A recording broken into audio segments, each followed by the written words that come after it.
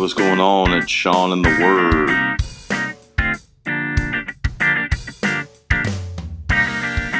In this episode, we're going to talk about the divine exchange. And when I say divine exchange, I'm talking about how God has taken our sin and our shame, our pain, our separateness, our isolation from Him, and He has put it on Himself on the cross, and He has given us in exchange His righteousness, His life, His joy, His peace, Himself. And when I was first coming to Christ, as I told you earlier, I was doing construction work. I was addicted to drugs and alcohol and living a life that just simply was screaming for a rescuing. I remember one time I was 18 years old, and I remember my mom looking at me and saying, "Look at you, you look like a homeless person." And I never imagined that I would be where I was. You know, there's a saying that sin will take you further than you ever thought you would go and make you pay a price that you were never willing to pay. And boy, isn't that the truth. Sin took me down a road even at a young age that I never thought I would be on, and it was leading me to a place that I never thought I would go. But Christ, when I gave my life to Jesus, it was just an exchange. I told you on our last episode about learning how to pray. I began to walk 5 minutes one direction, talking to Him, learning to just share my heart, explain. I didn't know what to pray for. I just was sharing my heart. And then I had to walk back 5 minutes. That's 10 minutes of praying. And then I started getting in the Word, and the Word began to do something to me. You're talking about somebody that was an ESC student growing up, somebody that was a construction worker, never read anything. I got kicked out of high school, had a GED, never read anything, but yet I was enthralled by this King James Bible. And God really began to show me and teach me what the life that He had for me. He taught me about love. He taught me about patience. He taught me about kindness. He really began to transform my life and really took some things away from me and started giving me some things that I needed from His Holy Spirit. And that's what I'm talking about, the divine exchange. In Matthew's gospel, when Jesus comes and it talks about the Mount of Beatitudes, He begins to talk and share and teach about this exchange. He talks about the kingdom. It said that all the disciples gathered around Him, and as they gathered around Him, He began to open His mouth and say this: "Blessed are the poor in spirit, for theirs is the kingdom of God." He began to talk about this exchange. You might be bankrupt in your spirit, but when you come to Him, you're at a place where you can have the kingdom. Blessed are those who mourn, for they shall be comforted. There's this exchange that He's willing to offer that only can come from the table of God, from the presence of God, from the sacrifice of Jesus Christ upon the cross. And it happens by faith. You know, if you've lived a life like I have, and it felt like every time I did something wrong, the world was crashing down on me. The doors were shutting, and things were just getting harder and more difficult. It was almost like the Lord was trapping me in, setting me up for a life with Him. And I had no other choice but to say, "God, I want You. Jesus, I really need You. I'm looking to You. And in this time, I'm looking for You to do what only You could do." And my prayer, really walking and praying at an early age as a Christian, was, "Lord, I simply want people to feel what You feel, for what I feel, and for them to have what I have." That took on a whole new meaning when the change began to take place. It wasn't just a feeling, but it became a lifestyle. It became days, it became years. It's become a testimony. To go from a misfit to a minister, to go from being a dropout to someone with a doctorate degree in ministry.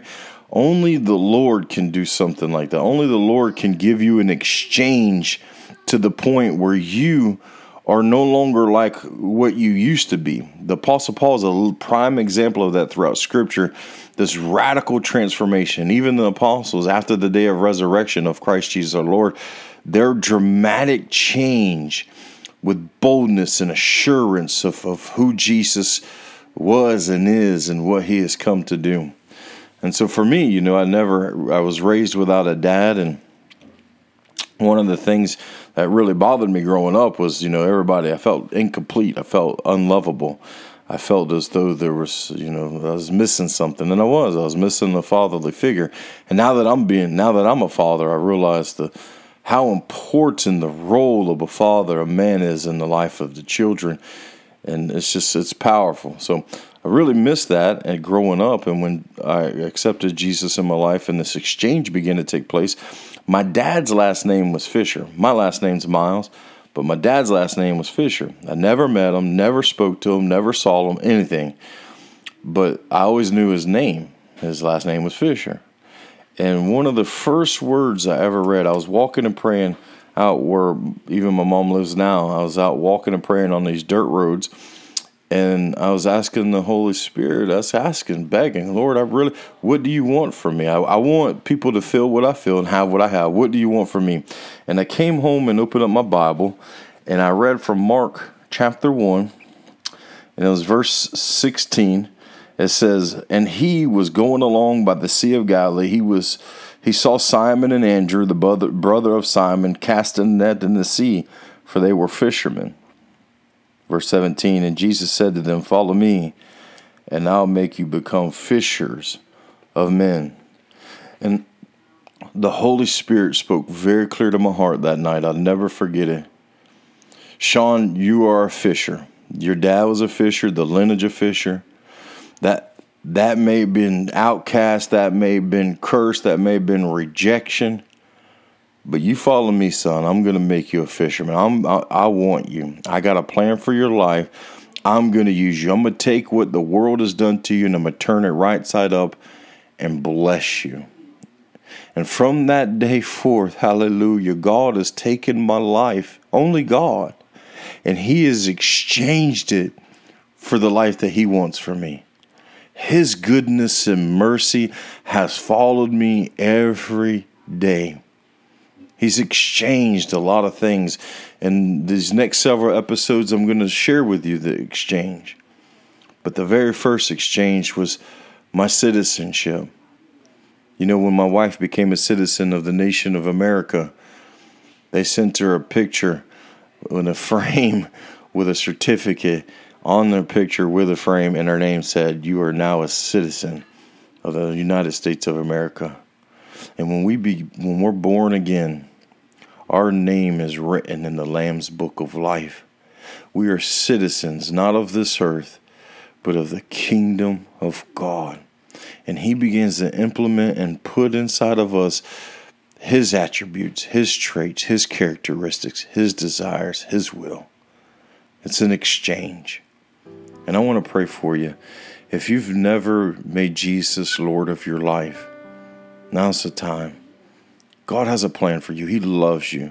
He loves you so much that he would allow you to listen to this, and he would even allow me to even share it.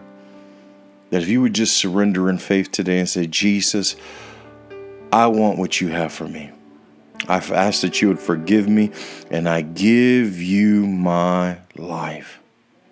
The Bible says if you would repent, and whoever calls upon the name of the Lord shall be saved.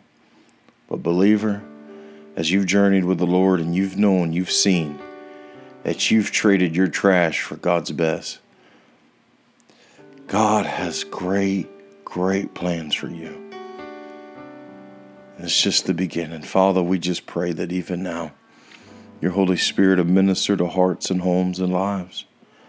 And God, even in the midst of this pandemic, that you will remind them that you're willing to take, Lord, that which is frail, broken, and fleeting, and God, and exchange it for the eternal. God, for that which is, Lord, of you, that's glorified and majestic, that's holy, and Lord, without end. We praise you, Lord. We worship you, God, and I pray that you would bless your people, those who listen around the world, God, that you would bless them. God, that you would stir their hearts for more of you and give them a desire even now, Lord, to exchange, Lord, their hurts, their pains, Lord, even their addictions or sins for your righteousness, for your blessing. We love you, Lord, and we thank you. In Jesus' name, amen. Well, God bless you real good. God bless you all the way, and we'll see you next time on Sean and the Word.